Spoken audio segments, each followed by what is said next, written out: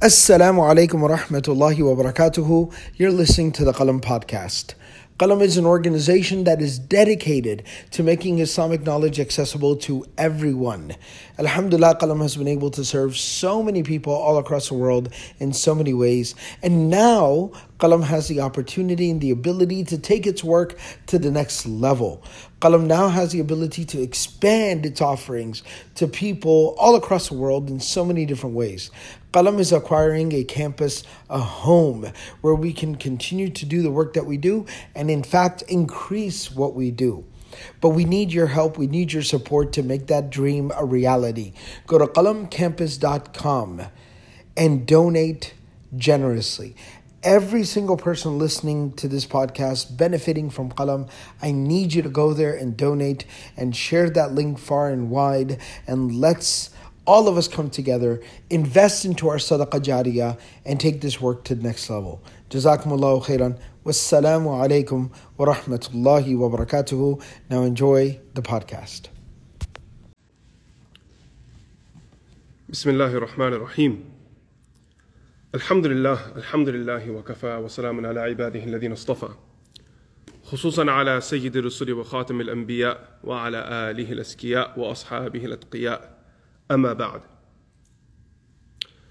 فأعوذ بالله من الشيطان الرجيم بسم الله الرحمن الرحيم اقرأ باسم ربك الذي خلق الإنسان من علق اقرأ وربك الأكرم الذي علم بالقلم علم الإنسان ما لم يعلم صدق الله العظيم. Today we start a new series, a new class, once again focusing on a book written by Sheikh Abdul Fattah Abu Ghudda rahimahullah ta'ala. This book of his is titled Ar-Rasul Al-Muallim, the Messenger sallallahu alayhi wasallam, the teacher.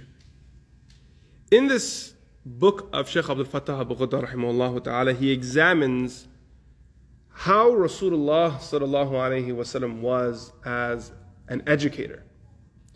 Inshallah, we will try to cover it in as much as detail as we can. And we make dua that Allah subhanahu wa ta'ala gives us tawfiq to understand the message that Shaykh Abdul Fattah is delivering to us through the example of Rasulullah sallallahu alayhi wa sallam. And even greater than that, we make dua to Allah subhanahu wa ta'ala that He allows us to live that example and be prophetic role models of what teachers and mentors should be.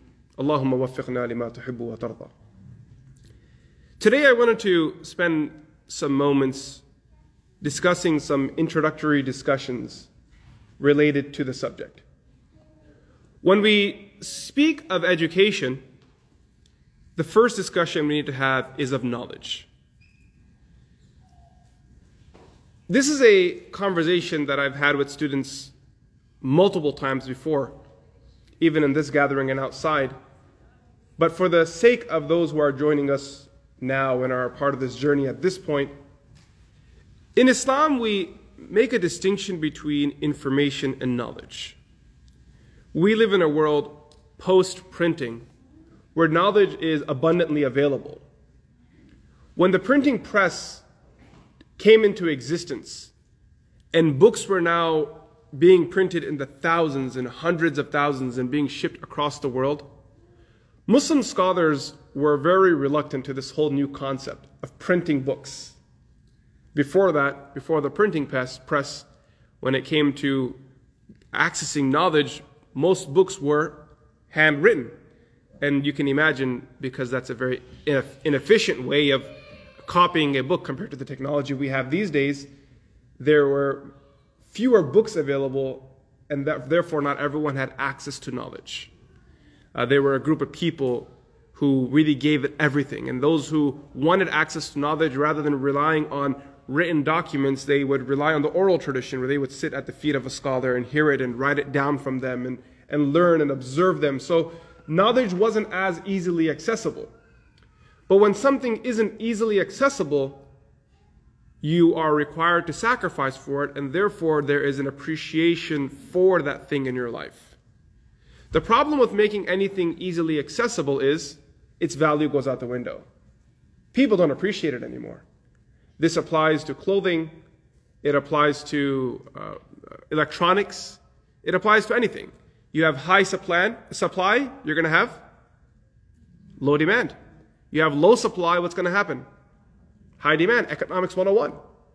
And the same thing applies with knowledge. One of the greatest concerns ulama had about knowledge becoming abundantly available is that people would lose value for it. It's the same concern that exists in today's world when we talk about streaming content online. Should you stream lectures online or not? Or should you do everything in person, requiring students to come and sit? No matter what the challenge is, no matter what the sacrifice is, you make the sacrifice and come and sit in front of the teacher. You may not gain as much as knowledge, but whatever little you do gain, you will value it a lot. When we were students in madrasa, one of our teachers, Sheikh Bilal, may Allah subhanahu wa ta'ala preserve him and prolong his life, he taught us hadith.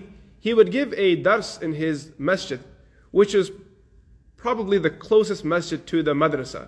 The madrasa was in a small English town called Ramsbottom. What a name, man. It's very British. Huh, Sarah? She's British. Yes. And then secondly, next to the city was this town, bigger, it wasn't a town, we were more like in a village, this was more of a town-like vibe, a city-like vibe, not city, but town-like vibe, was a place called Bury. So there was a masjid there, which is another really British name, Bury, as British people would say it. So Sheikh Bilal had a masjid there, and he would give dars there every evening. Every evening he had a dars. All year, every day, he had a dars. Minus the 2 Eids, he had dars in the evening every day. And the amazing thing is he never repeated content. It was just these different subjects. I remember once he covered the ayah, Ya ayyuha alladhina amanu in tattaqullaha yaj'al lakum furqana. And he spoke on this word furqan for 12 weeks. Just that one word, furqan. So much depth in ilm, so much depth in ilm. May Allah protect him.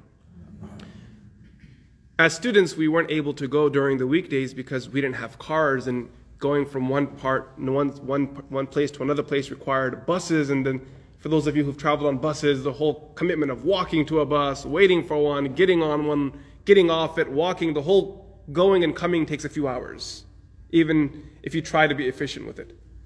So we would wait for Saturdays to come, and on Saturdays we would go to those gatherings of knowledge because Saturday was our day off. So we'd go out to Bury and spend time there and just enjoy the company of the Sheikh.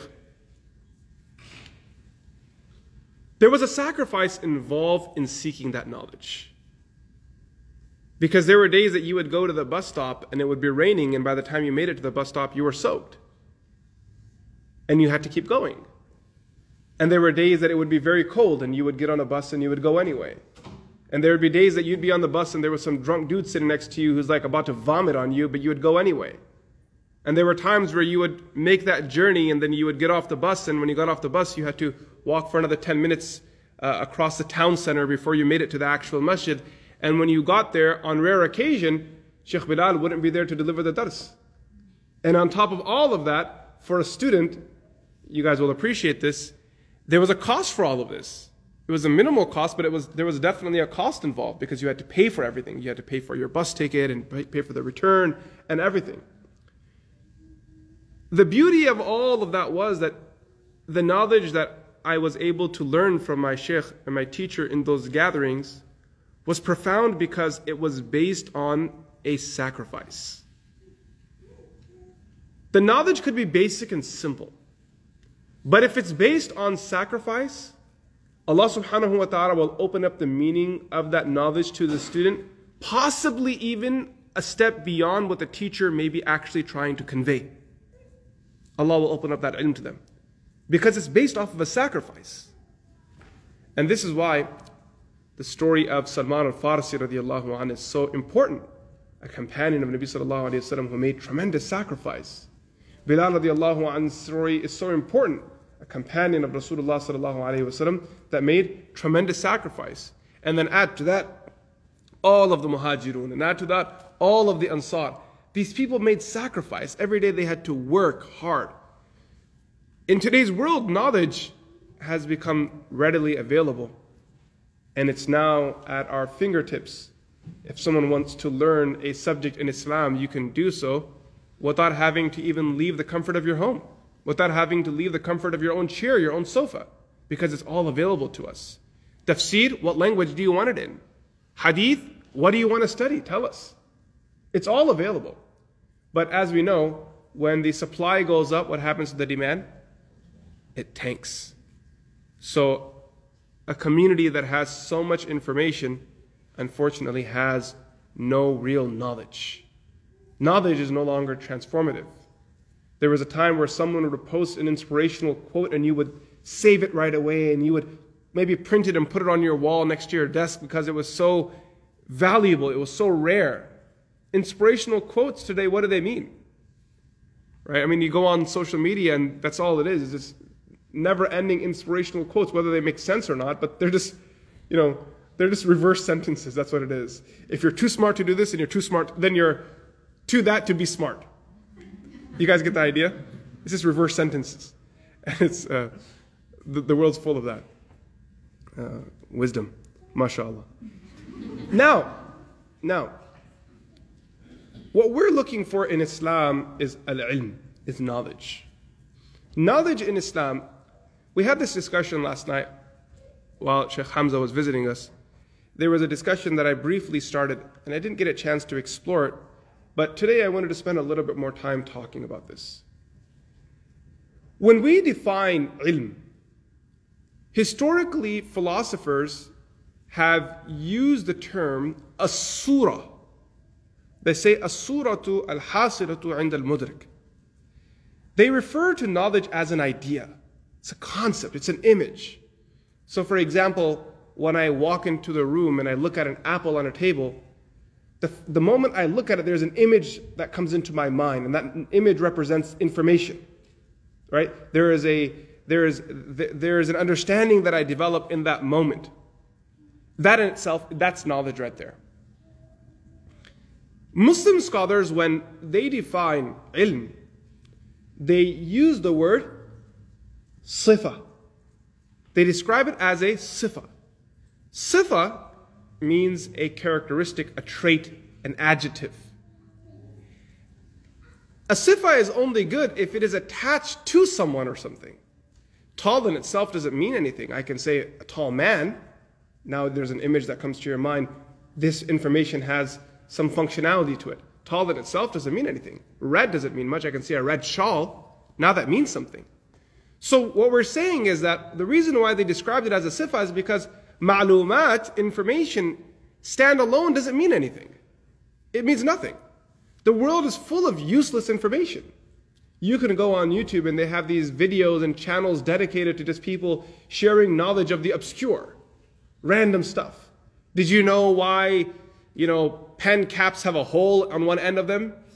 Like random stuff like that. Do you know why ridges exist at the bottom of your bottle? Right? It's for stability, by the way. That's me.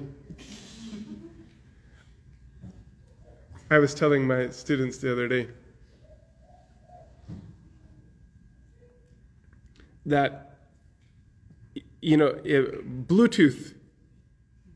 You guys know Bluetooth? It's in reference to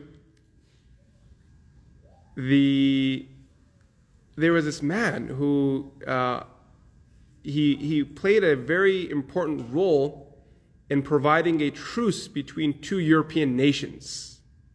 So the people who found the technology, they were so inspired by him that they actually named the technology after him. And if you actually look at that weird Bluetooth symbol, that thing, that weird looking two triangle with the bow and arrow kind of vibe logo they have, it's actually a combination of his initials.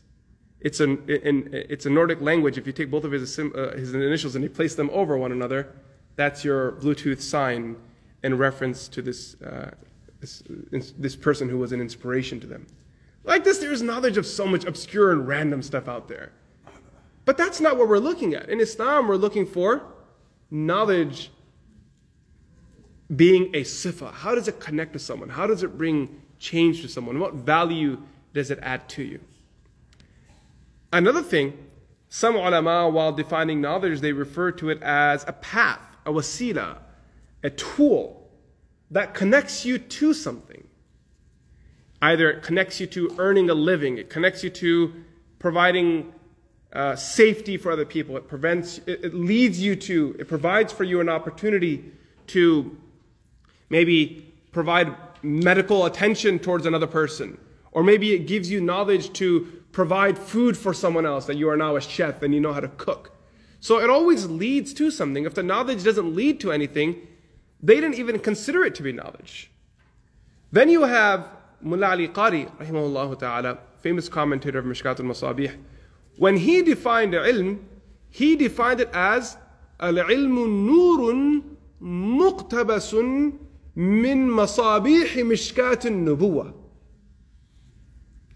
He says true knowledge is that which is derived from muqtabasun, it is derived and taken from min masabihi mishkat al-nubuwah, from the lanterns of nubuwah, of prophethood, right? From the source of light, the Prophet sallallahu alaihi wasallam. Because Nabi sallallahu alaihi wasallam was given knowledge by Allah subhanahu wa ta'ala.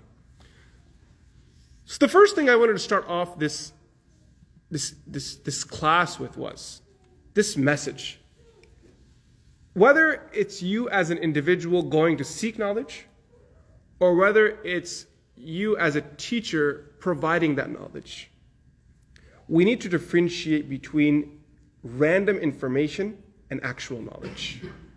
Random information will clutter the mind and it really doesn't have much value. Let it be.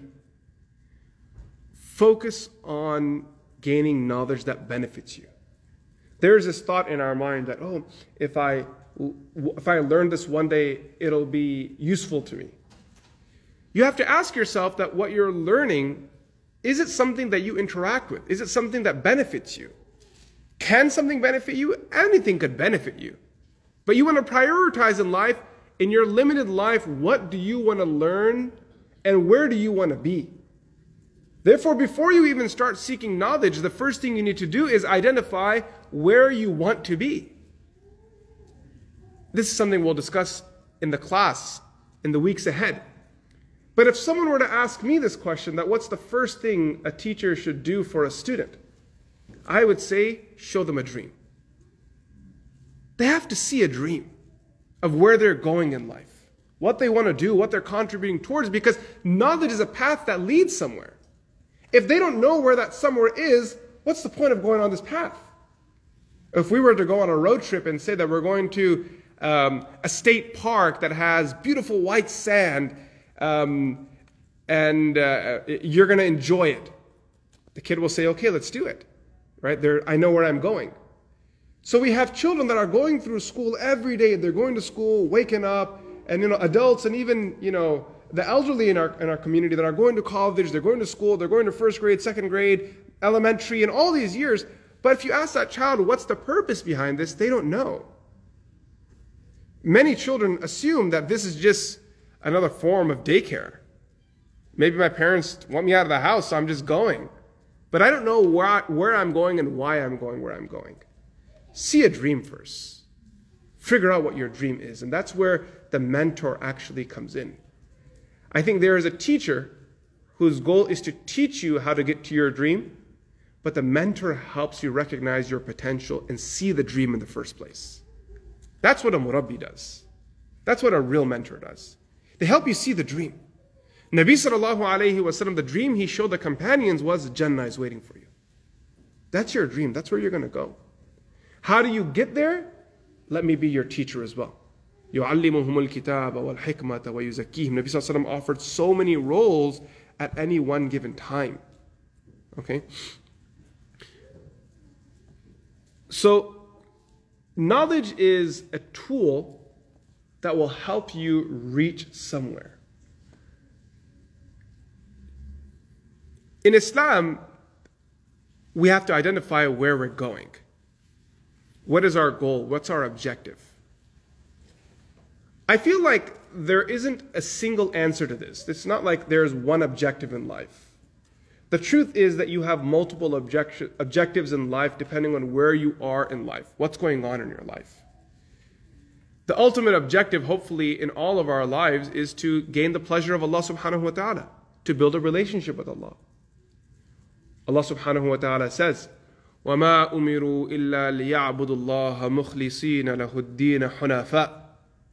That they were not commanded, وَمَا أُمِرُوا, they were not commanded, إِلَّا لِيَعْبُدُوا اللَّهَ, but they worship Allah subhanahu wa ta'ala. مُخْلِصِينَ لَهُ الدِّينَ, making their affair sincere. حُنَفَاء, cutting away from all distractions, just focusing on one Allah, the ultimate goal. Aside from that, people have other goals and objectives. Someone needs to provide for their family. Another person wants to be a builder. Someone wants to be a physician. So now, there are different goals that you have in your life that are all objectives and goals that need to be set in place to ensure that you can live your life in a harmonious fashion, in an appropriate way. Now, when you know what your objective is, you can carefully choose what knowledge you bring into your life. More selective, more careful. Imam Ghazali rahimahullah ta'ala, while addressing this issue, in his beginning of guidance, he has this beautiful passage in which he defines ilm. I love it. When I had the opportunity to teach this book years ago, I recall reading this passage and thought to myself that it's such a beautiful way of presenting what ilm and knowledge is. He said, knowledge is that which allows a person to see their own defects. Knowledge is that which creates in you an interest for the hereafter. True knowledge is that which turns your heart away from worldly pleasures. True knowledge is what? It's that which allows you to see the traps of shaitan. What is true knowledge? He says true knowledge is that which allows you to see and understand how shaitan used knowledge against people and threw them in the pit of the fire of hell. The hadith of Sahih Muslim is known very well, where Rasulullah sallallahu alaihi wasallam told us of the first three people to go to the fire of hell. Who are these three people? It's a terrifying narration, the truth is, because when you read it, it scares you at your core. You're worried that, oh my God. Because these three people, when you read it, what you see is that these people were such that their actions outwardly were virtuous. But in the back end, when it came to their goals, their objectives, their purpose behind doing it, it was flawed. And therefore, their good deed did not bring them any benefit. Who are the three people? Anyone know? Number one, we have the scholar. The second? Charity. The one that was charitable. And number three? The shaheed. The one that was martyred in the path of Allah subhanahu wa ta'ala. Imagine the one who gave their life to Allah subhanahu wa ta'ala, became a shaheed, was martyred. But they did it why? Just to get praised by people. That's what it was. I was speaking about this with some of the students earlier today, that I see this as a big flaw even in a lot of parenting. Some parents, they dedicate their lives to their children. Why? So people in the community will say that so-and-so mother and so-and-so father gave their life to their child. They are at the risk of losing the reward of being a mother or father. Why? Just for some props? Just to show off? To get your praise from people? Rasulullah sallallahu alaihi wasallam tells us that on the Day of Judgment, Allah subhanahu wa ta'ala will say to people who did deeds for other than Allah, that go to those people and get your reward from them. There's nothing here for Allah, nothing here with Allah for you, because you didn't do it for the sake of Allah subhanahu wa ta'ala. Imam Ghazali's definition, it draws out an internal understanding of what knowledge is. Because in his Ihya Ulumuddin, Imam Abu Hamid, he talks about knowledge. And while talking about it, he divides knowledge into various categories. Okay? He divides knowledge into various categories. For example, he first starts off by saying that knowledge is either fard ayn or fard kifaya. Again, as an educator, you have to make this distinction. What is the ruling of the knowledge that I'm offering the student? How important is this in their life? Is it fard ayn? Fard al-ayn in Arabic means, it's a term that scholars use that refers to this being knowledge that is mandatory upon every individual. Simple example, how to clean yourself after using the bathroom. Simple example, praying salah, doing wudu. This is necessary for every person to know because we all have to do it. Then on the other hand, there is a second type of knowledge which is fard kifaya, fard al kifaya, which means not every individual in society needs to have this knowledge. Rather, a group of people need to know so they can solve everyone's situation or everyone else's problems or queries, answer them for them. So I was saying earlier that you have this random information and everyone's like, oh, but I should know this one day, it'll come in handy. I should know this one day, it'll come in handy. It's not a sustainable way to live life, and neither should people be prepared for that. We need to create specialists. Your job is to be a physician.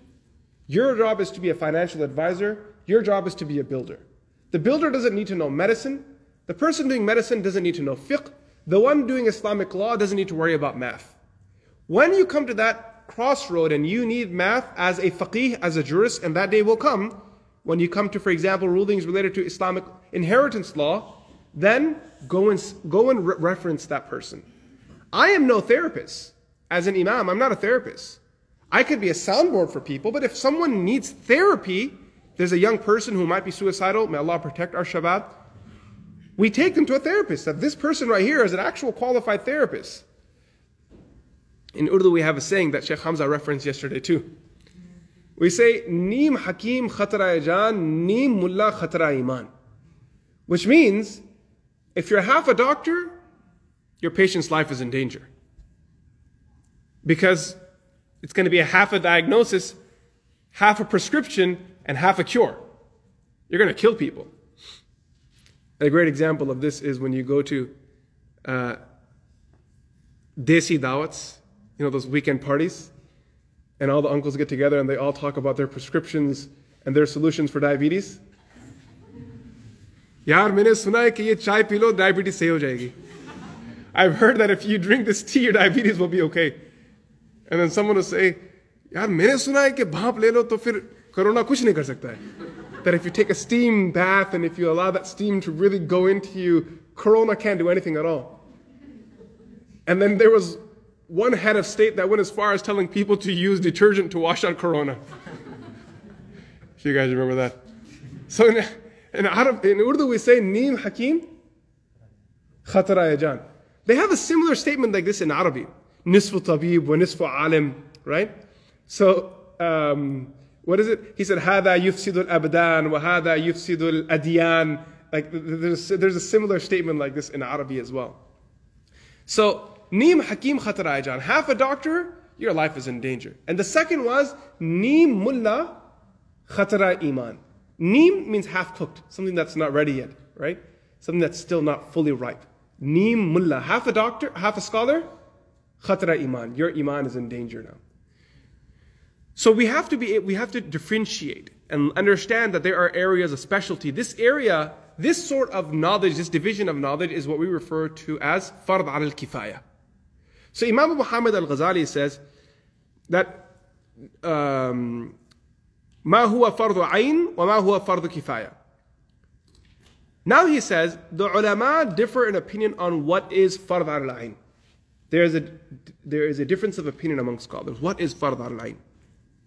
اختلف الناس في العلم الذي هو فرض عين على كل مسلم فتفرقوا فيه أكثر من 20 فرقة. And they've divided into over how many opinions? Over 20 opinions.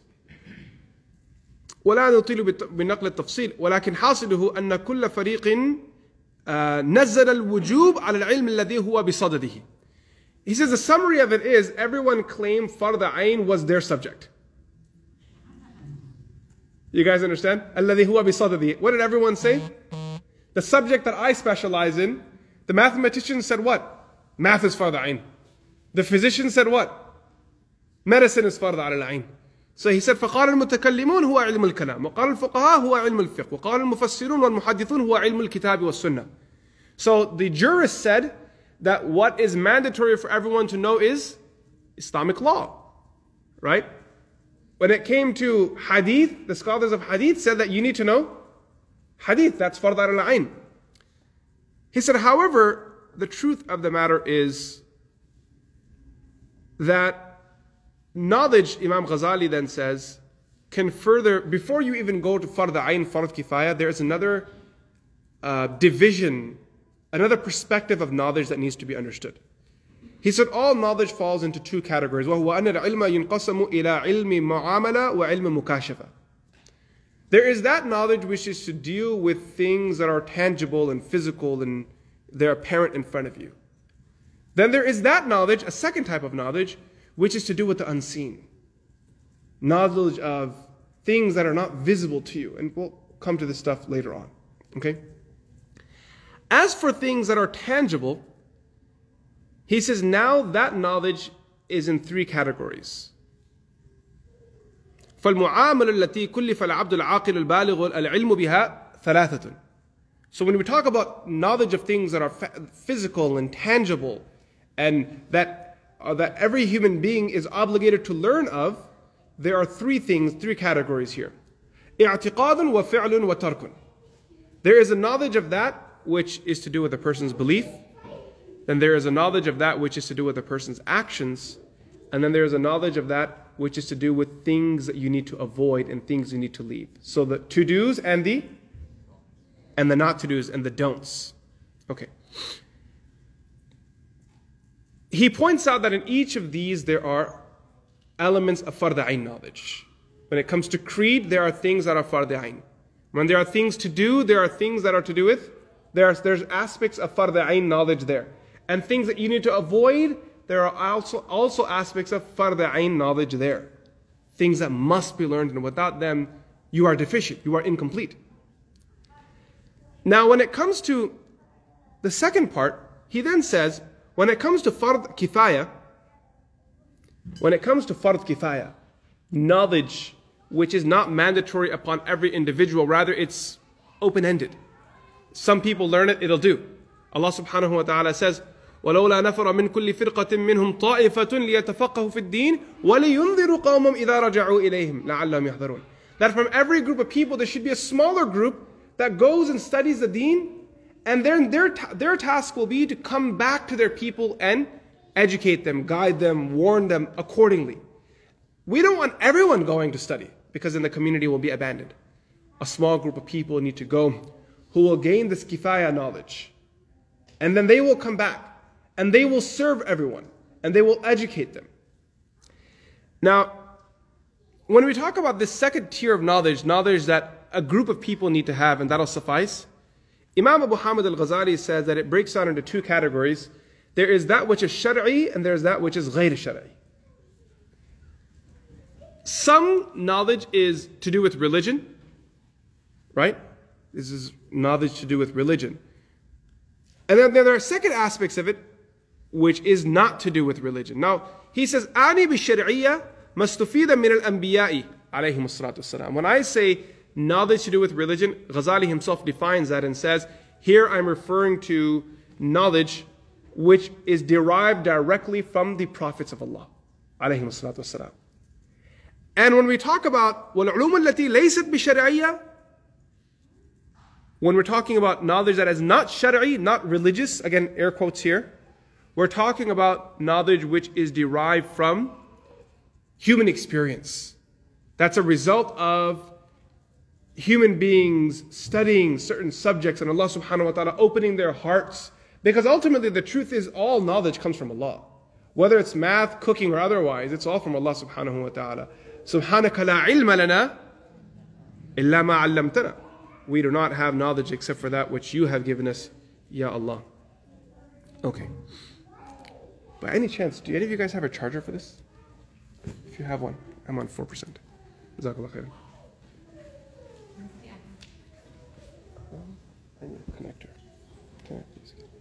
Do you have one too? I'll just use this one.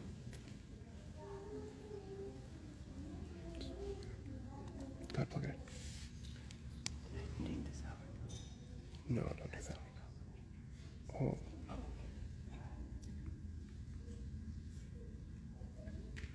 Okay, there we go. We're better. Sorry about that.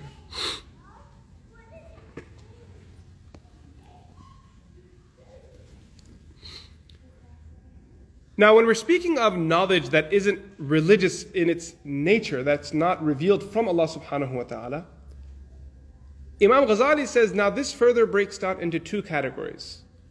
There is that which is mahmud, and then there is that which is madhmum. And he said, if you want, you can also create a third category, and it is that which is mubah.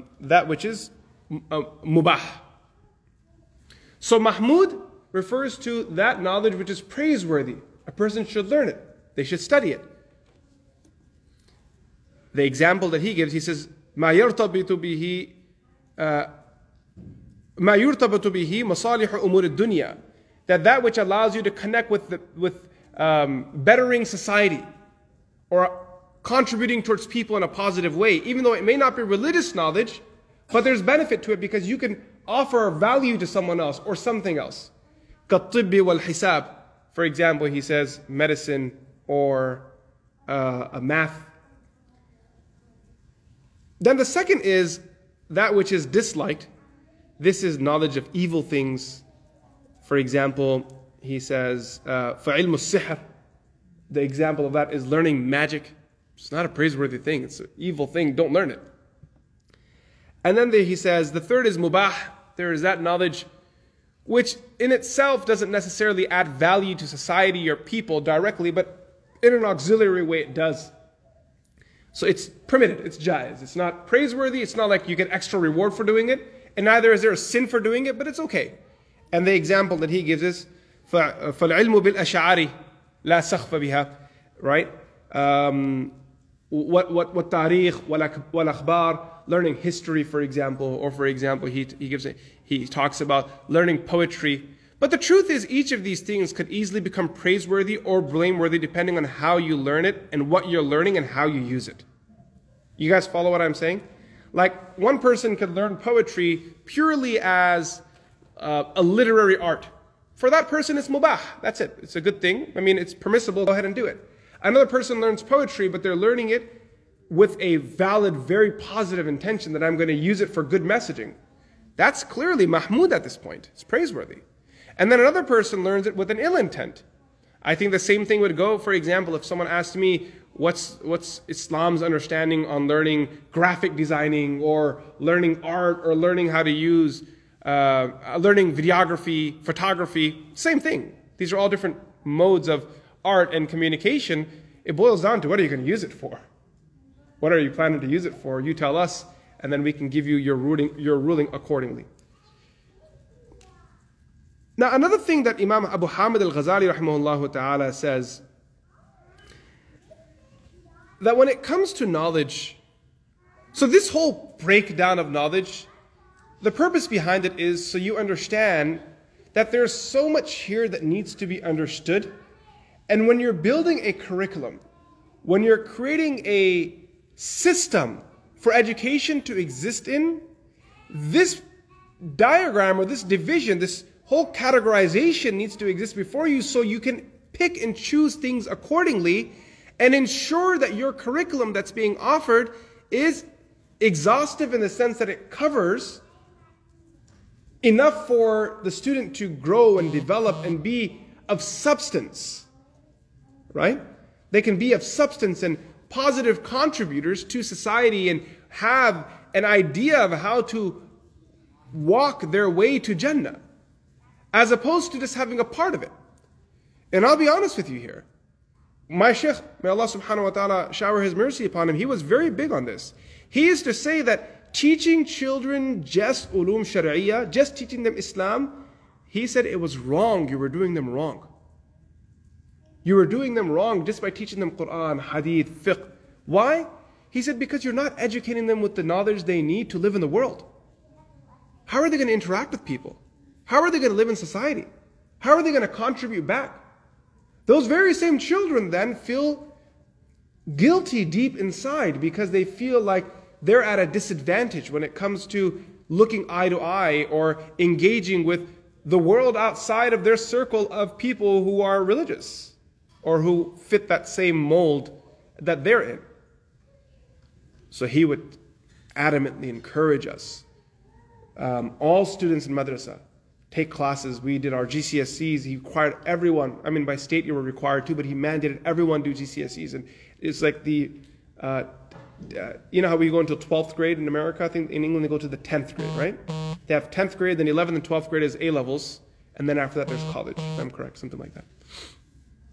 So we would do our GCSEs first, and when it came to that, he ensured the teachers that we had and the curriculum standards that were offered were top tier. Top tier. The students in our madrasa would perform in the top percentile. Alhamdulillah. Making sure that these people were competent, they were confident. You're offering them a broad understanding of the deen. Just as a child's education should not purely and only be Islamic in a world that's so complicated and sophisticated, you want to make sure they understand the world they're going into. You don't want the opposite to exist either, where all they're learning is ilm ad-dunya and how to be in the world and how to get yourself through this life. But when you ask them, what do you know about Allah and what do you know about the akhirah, they don't know anything. Now, the last part of this discussion that I want to have today about knowledge, there's two more points that I want to discuss. Each of them is detailed and there's a lot of depth in each of these conversations. I'm going to try to be as brief as I can. The first thing is, Muslim scholars have a very lengthy discussion on what we view to be valid sources of knowledge, and on top of that, what weight is given to knowledge based off of which of these sources it comes from. Okay, let me explain. So they say أسباب حصول العلم ثلاثة.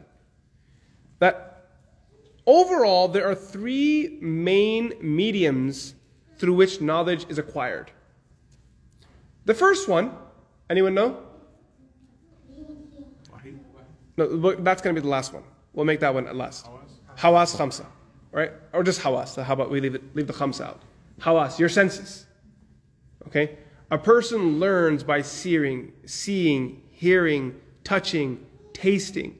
By interacting with the world, what happens is your knowledge increases, it grows, you learn. However, one thing you must keep in mind is that knowledge that you gain from your senses in Islam is viewed as one of the weaker sources of knowledge, because knowledge that is acquired through your senses is partial. You guys understand? Max here may touch this bottle and it's cold. So now his knowledge is that this is cold. 2 hours later he touches it, it's hot. Are you guys following me? His senses led him to two different conclusions on this same bottle, that it was warm, it was cold. You can't rely on information simply because it's been delivered to you through your senses. The second thing that you have to understand is that the human senses are limited. And that's musallam, that's accepted, right? There's so much that's happening around us right now, in matter-wise, that we don't see. There are sounds that we don't hear. The human senses are limited. So the second tier of knowledge, and this is where the senses, him touching the bottle, once he has this knowledge of touching the bottle, okay, it's cold, or touching the bottle, okay, it's hot, he needs to fit it into the second tier, or the second path through which we acquire knowledge, which is aql, intellect. He has to take this information and feed it into his intellect. What does my intellect tell me? He might say, well, it was cold a little while ago because that's when I pulled it out of the fridge. It's hot right now because I left it in the sun for the last 2 hours. Makes sense. His aql helps him rationalize and make sense out of the world. Allah subhanahu wa ta'ala has given the human being aql. And this aql is so profound, this intellect of the human being is so profound. Therefore, one thing that I always highlight to students is that any gathering or any circle of knowledge that stimulates you intellectually, makes you reconsider your perspective, is a knowledge of gathering that it's a gathering of knowledge you need to be in. Because your aql is developing. Just like when you go to a gym, you build your muscles, right? When you go to gatherings of knowledge, your aql should develop. Some folks, when they teach you to lean on them. They don't teach you to walk. Are you guys following me here? Your job is to lean on me. You don't have a path of knowledge without me. So their job is to make people connected to them. I would argue the better approach is to equip people with the right tools so that way they can see the world in proper context of ethical morality, that this is right and this is wrong. Understanding things as intended by Allah subhanahu wa ta'ala. You're empowering them with knowledge because that's what knowledge does. It empowers people. It gives them strength. It builds them. It develops them. Okay? The intellect. But just with the senses, now this is the hard part. This is the part where the West takes a left turn and they go, you know that meme where like you take a turn and you go, this is where the West goes. They go like, they take a turn. And what is that? It's this. They believe the aql, the intellect of the human being, is foolproof and cannot be faulty. So that's where the journey of knowledge ends.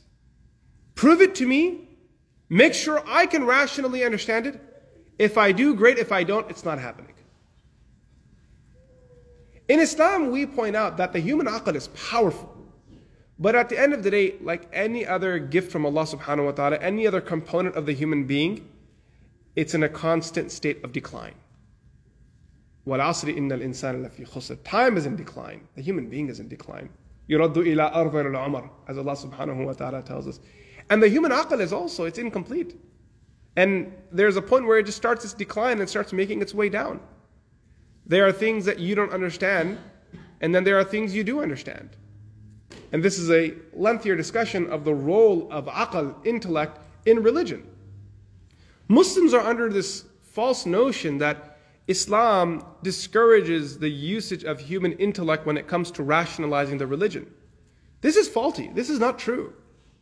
This is not true at all.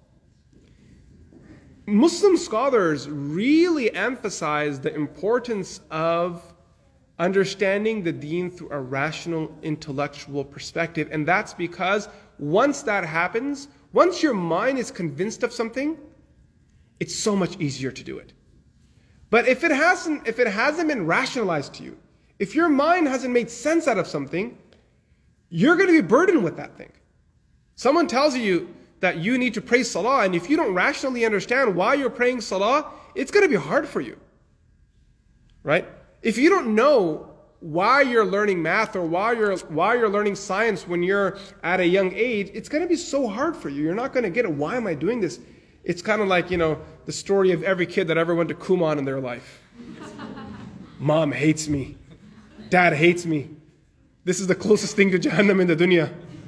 So they signed me up for Kuman. This goes back to what I was saying earlier. When the objective is defined, the path to it becomes that much easier. So the second thing, the aql, there are limitations to it. This must be understood. The third tier of knowledge, this is what they refer to as al-khabar as-sadiq, truthful information. Right? And when we're talking about truthful information here, I'm going to just jump right to the top of the ladder, revelation. In Islam, we view revelation to be the highest source of knowledge. There is nothing above that. This framework I offered right now, it's something the ulama of Aqidah and Kalam discuss thoroughly. If there was a wand that I had that I can wave and have this embedded in the mind of every young Muslim, I would do it right now. The whole formula is skewed. People have revelation at the bottom of the list. Their senses on top of that, and their intellect above that. Revelation doesn't stand a chance to convince these people. Because they don't understand the priority that revelation has in their life. What does it actually mean? So their politics trump revelation. Bichara, the Quran is like this miskeen kid that's standing in the room that's trying to say, no, don't do this, don't do this. And the people are saying, shh, you stay quiet, Quran. You talk when I talk to you. Otherwise you look down in the corner. Don't speak too loud. No one's asking for your opinion, Quran. That's what happens. If this discussion doesn't exist, if this mindset doesn't exist, we teach Quran like this miskeen that's standing in the corner of the room in timeout. That's how the Quran is treated. And then when all the adults are done talking, at the end, when all the important decisions are done and people have discussed, how they're going to run their politics and what their worldview is, at the end of the gathering, they call the miskeen child, oh Quran, come here. Why don't you do a little performance for us and read some Quran for us? And that miskeen stands there and reads a few verses and does a little performance. And he say, you're done with your performance? Now go back to your corner. This is our relationship with the Quran. We'll read it as an art. Should I share a story with you guys? You guys know Jamal Abdel Nasser? Anyone know who my name's like, yes, I know who Jamal Abdel Nasser is. He was a ruler in Egypt who had strong communist leanings, lightly put. So, one of my mashayikh shared this story with him, and he said that he heard this directly from the sheikh that was there. So Jamal Abdel Nasser was once going for a meeting with the communists. He went there, and when he went there, at the end of the meeting, they had some arts where someone came and they danced and did music, and it was like a whole performance. After that was done, Jamal Abdel Nasser said, since the next meeting is on our home ground, when you guys come, we're going to have entertainment for you guys too. We'll show you what we can do. So they had their meeting, and in the side room waiting was Qari Abdul Basit, the famous reciter of the Quran. Qari Abdul Basit was called in, and he was asked to read the Quran. And when he read it, Qari Abdul Basit said himself, and he shared this story with a scholar who shared it with me. Qari Abdul Basit said that I was reading the Quran in front of these Russian dudes and dudettes. And he said, in the middle of my recitation, I looked up and they were all in tears. Right? That's the effect the Quran has. That was his side of the story. Now let me hear my side of the story. Jamal Abdel Nasser Bilquf Insan, right? He's talking about communism and he brings Quran in as art performance. Is this how you treat the Quran? That your Quran isn't needed. The Quran isn't welcome to the main discussion. The adults will talk about that. You stand in the corner in the meantime, right? Quietly, time out. And then when the big boys are done talking, we'll call you in for a little performance. That's what revelation has become in the eyes of Muslims. You want to convince them now, quoting the Quran and Sunnah is useless. You have to appeal to their rationality. And this is almost a tragedy. Actually, scrap almost. This is a tragedy where we are.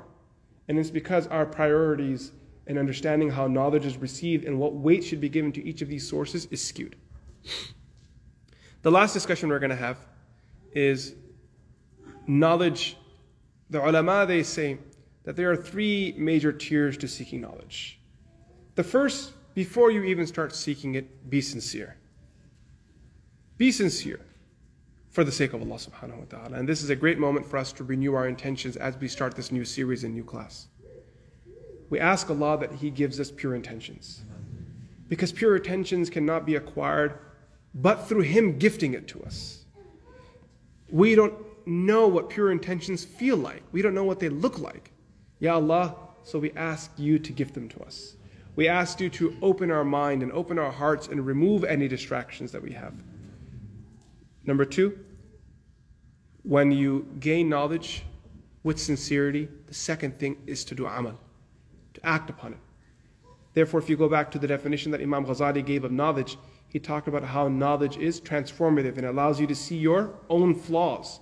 So knowledge isn't gained for a tweet or to share. First and foremost, it's for amal. Otherwise, your knowledge won't bring any change. And the last thing is now da'wah and tabligh. Once you have that knowledge, go and convey it to the world. Right? People want to do da'wah and tabligh, no ilm. This is wrong. You're going to cause a big problem. They say we're only going to focus on the basics. We all know how that goes, right? Yes or no? Anyone that says I'm only going to focus on the basics, what happens 10 minutes into the conversation?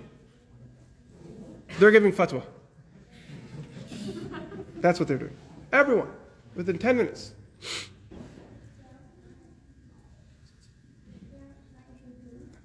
Yesterday when we were having lunch with Sheikh Hamza, he brought up this issue where he said Muslim scholars have historically agreed that abortion is haram in Islam, minus a few cases, minus a few scenarios where like a mother's life is at risk or if there's rape involved, and there are some discussions there. But the general ruling regarding abortion in Islam is what, guys? It's not permitted. They don't allow it. He said these days we have people out there who've never read any true text with a scholar, don't have any true mentorship, right? And they're out there giving fatwa that it's jaiz because so-and-so said it, so-and-so said it. So-and-so scholar said it, and therefore it's jaiz. Well, you'll find opinions for everything. Right? What credibility do you have to speak on behalf of the deen? So when it goes to activism and da'wah, first humble yourself and study the deen. Every movement, this is going to be mean what I'm saying right now, but it's a real observation, it's a hard observation. Every movement that has tried to gather the masses, to get them involved with da'wah, on the promise that we will only work off of the bare minimum, in the long run, there's a lot of harm that comes out of it. Do you guys understand? In the long run, there is a lot of harm that comes out of it. Immediately you get good results.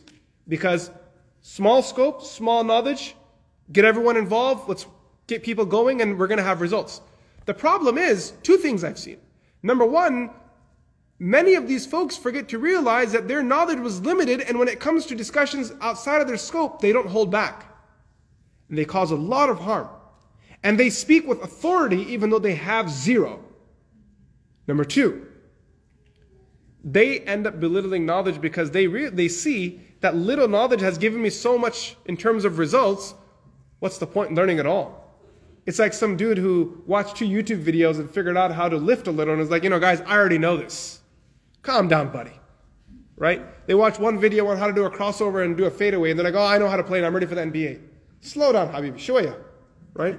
You're not ready for it right now. But they're arrogant, they're delusional. Right? And this is what they refer to as compound ignorance. They're unaware of their ignorance.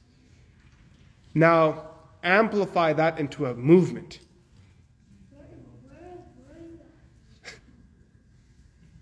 Can you see this picture? Turn this one person into a whole movement. It becomes problematic. If you look at da'wah and tabligh jama'ah across the world, in the fundamental tenets or the fundamental sifat that a person needs to develop in themselves, they say ilm. Everyone needs to have ilm. Emphasize that everyone needs to have ilm. There need to be circles of knowledge. Everyone needs to be constantly growing in their deen, because if that stops, kisi kaam ke nahi rahe. There's no good of you. There's no good for you anymore. You can't contribute here anymore. Okay, folks. With that, we're going to stop here. This was our first discussion. It was an introductory discussion to the subject. Since we are talking about education, I wanted to spend this night speaking of knowledge, because that is the subject of education. With Allah subhanahu wa ta'ala's guidance, next week inshallah we'll start the class. We pray that Allah subhanahu wa ta'ala accepts and grants us tawfiq. Wa sallallahu ta'ala ala sayyidina Muhammad. Assalamu alaikum wa rahmatullahi ta'ala wa barakatuh.